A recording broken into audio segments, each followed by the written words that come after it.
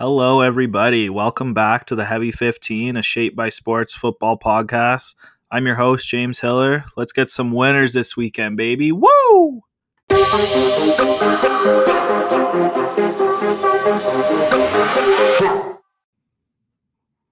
Well, that was a fun week, too, of sitting on the couch watching football for almost the whole day. Let's start with what went well this week. So, props, I'm still on fire. Spreads, goddamn, these are hard. I've been picking spreads in a pool for, almost 7 years now, and usually do pretty well. Usually, to be successful, you have to hit around 60%. It's really tough to do that. And I did this week. I hit just over 60%, 10 for 60 in my pool. But funny enough, I couldn't give 5 winners out for you guys. I could only get 2 out of the 5. I just picked the wrong ones, I suppose. And those other 3 were also L's in my pool, too. So way she goes, I guess. It's not too bad. But anyways, I went 4 out of 5 on my props this week, which brings me to a 6-1 total record, including the Thursday night opener. One loss was Jonathan Taylor. He only saw 1 target on the receiving end for 2 yards with his 1 catch. This was a little surprising after the amount of chances he got last week through the air, but it was the Rams and Aaron Donald and all those boys scaring the hell out of Carson Wentz, who probably is in 2 walking boots now since he's made of glass, which is unfortunate. But that's okay. You can't win them all. Other than that, just again, on fire. DJ Moore hit easily after he was a leading receiver with 8 receptions for 79 yards and a TD, while the Panthers beat the shit out of the Saints in their home opener. Adam Thielen for the Vikings went over 4.5 receptions with 6. Ended up with 39 yards, struggled a bit, but still got a touchdown and a loss to the Cardinals. Also in this game, the other prop, Rondale Moore, easily went over his 2.5 receptions, tying Max Williams, their tight end, for the most receptions on the day with 7. But Moore also led the team in receiving yards with 114 and a TD. He was super explosive in this game. I think one of his touchdowns might have got called back too or something. I could definitely see him getting more chances in the coming weeks to inch closer to that number 2 spot to compete with Christian Kirk. Obviously, he's not going to beat out Hopkins because he's so darn good.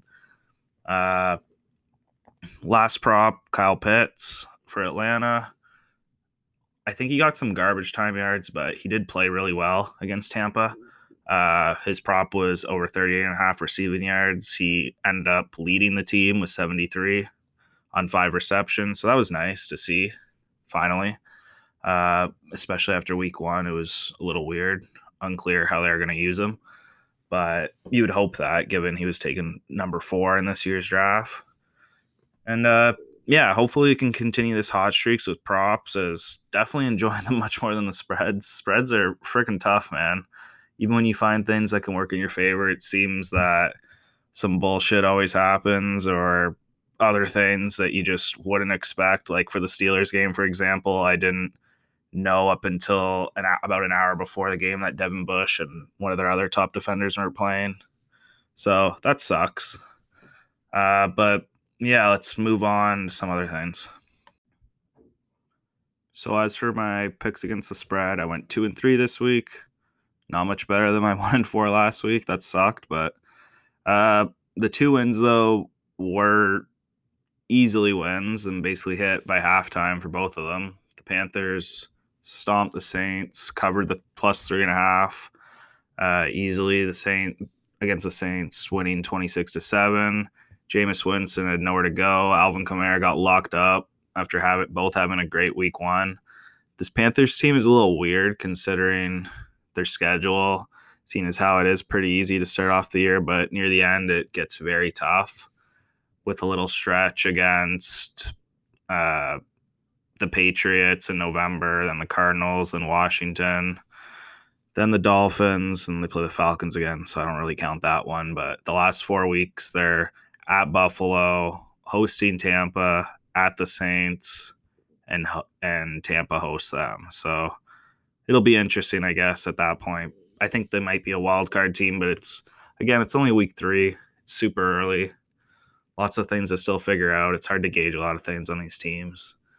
Um, the other game I picked correct was the Patriots by 6 over the Jets. This was just a total dumpster fire. Uh, poor Zach Wilson, man. Like I thought, Mac Jones is just going to play a turnover-free game managed pretty well with a solid run game from Damian Harris and others.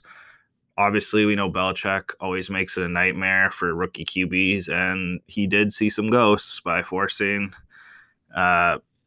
by coaching his defense and forcing him to throw 4 picks, which is hard to watch at times. I think it's going to be a long season for both New York teams, to be honest. They both look like shit. Moving on to where I went wrong. Where I sucked this week. So, like I just mentioned before, I can't for the life of me pick a Steelers game correctly against the spread. Heck, even the Raiders, given how they both ended up playing each other. Steelers ended up having 2 defenders not play or be announced that they weren't going to play hours before the game, which I missed. Big Ben got hurt like his usual old self and is more and more looking ready to retire, I think. Derek Carr keeps surprising me, and I think the world, proving the doubters wrong, putting up MVP numbers and yards, to be honest, against a stingy defense in Pittsburgh, which is quite impressive. I really don't know if he can keep this up. They have a really tough schedule, but I think I'm definitely going to stay away from the Raiders in Pittsburgh, at least for a couple weeks, because I cannot get a good gauge on this team. It's just fucked. My second loss against the spread was a heartbreaker, I think, for the Chiefs one. And Chiefs fans, I'm not Chiefs fans, but I like cheering for Mahomes. In the Sunday night football game, I thought they had the Ravens all figured out with some early defensive turnovers. Tyrann Mathieu was a dog in that game. But near the end of the game, Mahomes likes to try to do things himself and go that extra mile. He was about to get sacked, and he threw it while he was falling down, threw a costly pick, which is really uncharacteristic of him. From what I remember, I don't think he's ever lost a September game, and he doesn't throw many picks either. Then after Baltimore scored, Clyde Edwards-Helaire fumbled the ball, which would have most likely set up a field goal for Harrison Butker, who doesn't miss very often.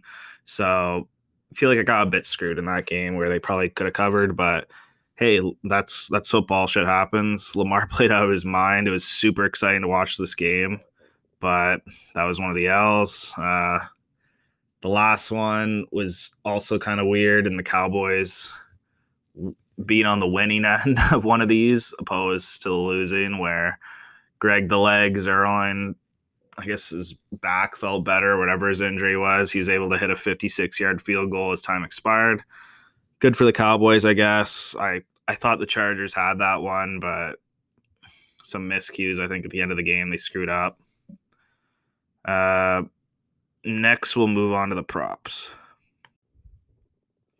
So the Thursday night game, since this game is such a gross game with Davis Mills starting the game, with Tyrod Taylor unfortunately out with a hamstring injury. And yeah, the Panthers are a fun team to watch, but realistically, I don't know how this one could play out. So even though I have to pick it in my pool, I'm definitely staying away from personally betting it myself, other than props, because I like props, and I feel like there's some edges here. The first one I got is Brandon Cooks over 5.5 receptions. So over his last 5 games, he's averaged 7.6 receptions, while in his last 10, 6.1. The only thing that may worry me a bit is that it's not Deshaun Watson. Obviously, he's not playing. We all know why. Or Tyrod Taylor, even throwing him the ball due to injury. It's now Davis Mills throwing the ball. So Davis did throw a ton to Cooks, to be honest, once he took over midway through this game against the Browns. So I do like Cooks' chances, given he is their best receiver far and away. Other than that, I feel like they'll be running the ball a lot, to be honest. And weirdly enough, when down, I think 10 points or maybe even more at one point to the Browns last week, they just were handing the rock off to Mark Ingram a shit ton, which is weird. Just playing losing football, I think, at that point. Like, what are you doing? Uh, yeah, so honestly, I think there's a good chance since the Texans will most likely be behind in this game. Uh, I think Cooks goes over 5.5 receptions.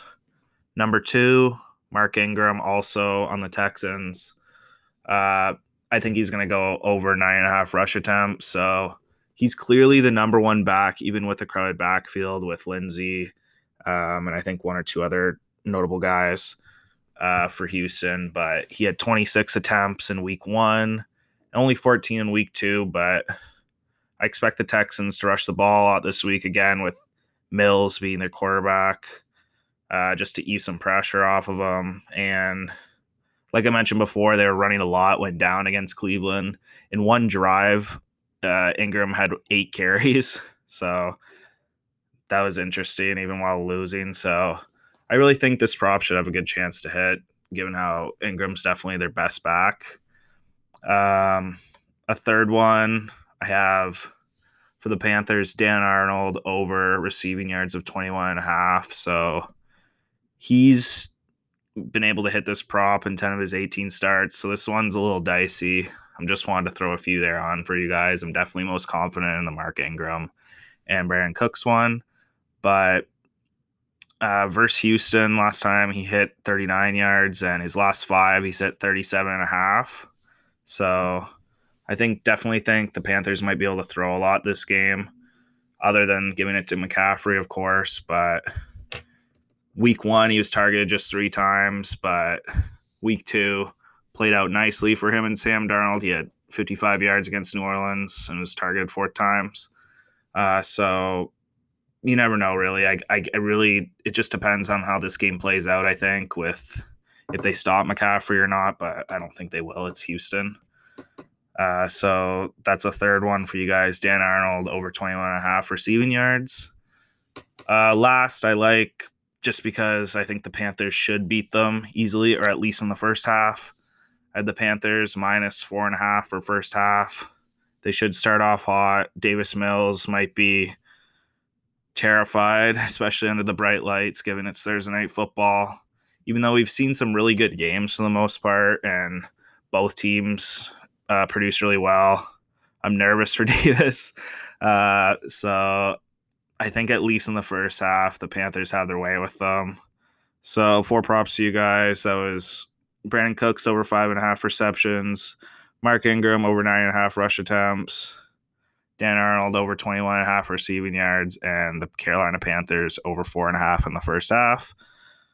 I would most likely go at these individually and maybe just sprinkle a little bit if you want to do all 4. But I found these odds on Bet365. I don't know how much they differ on elsewhere, like Bodog or something that I also use.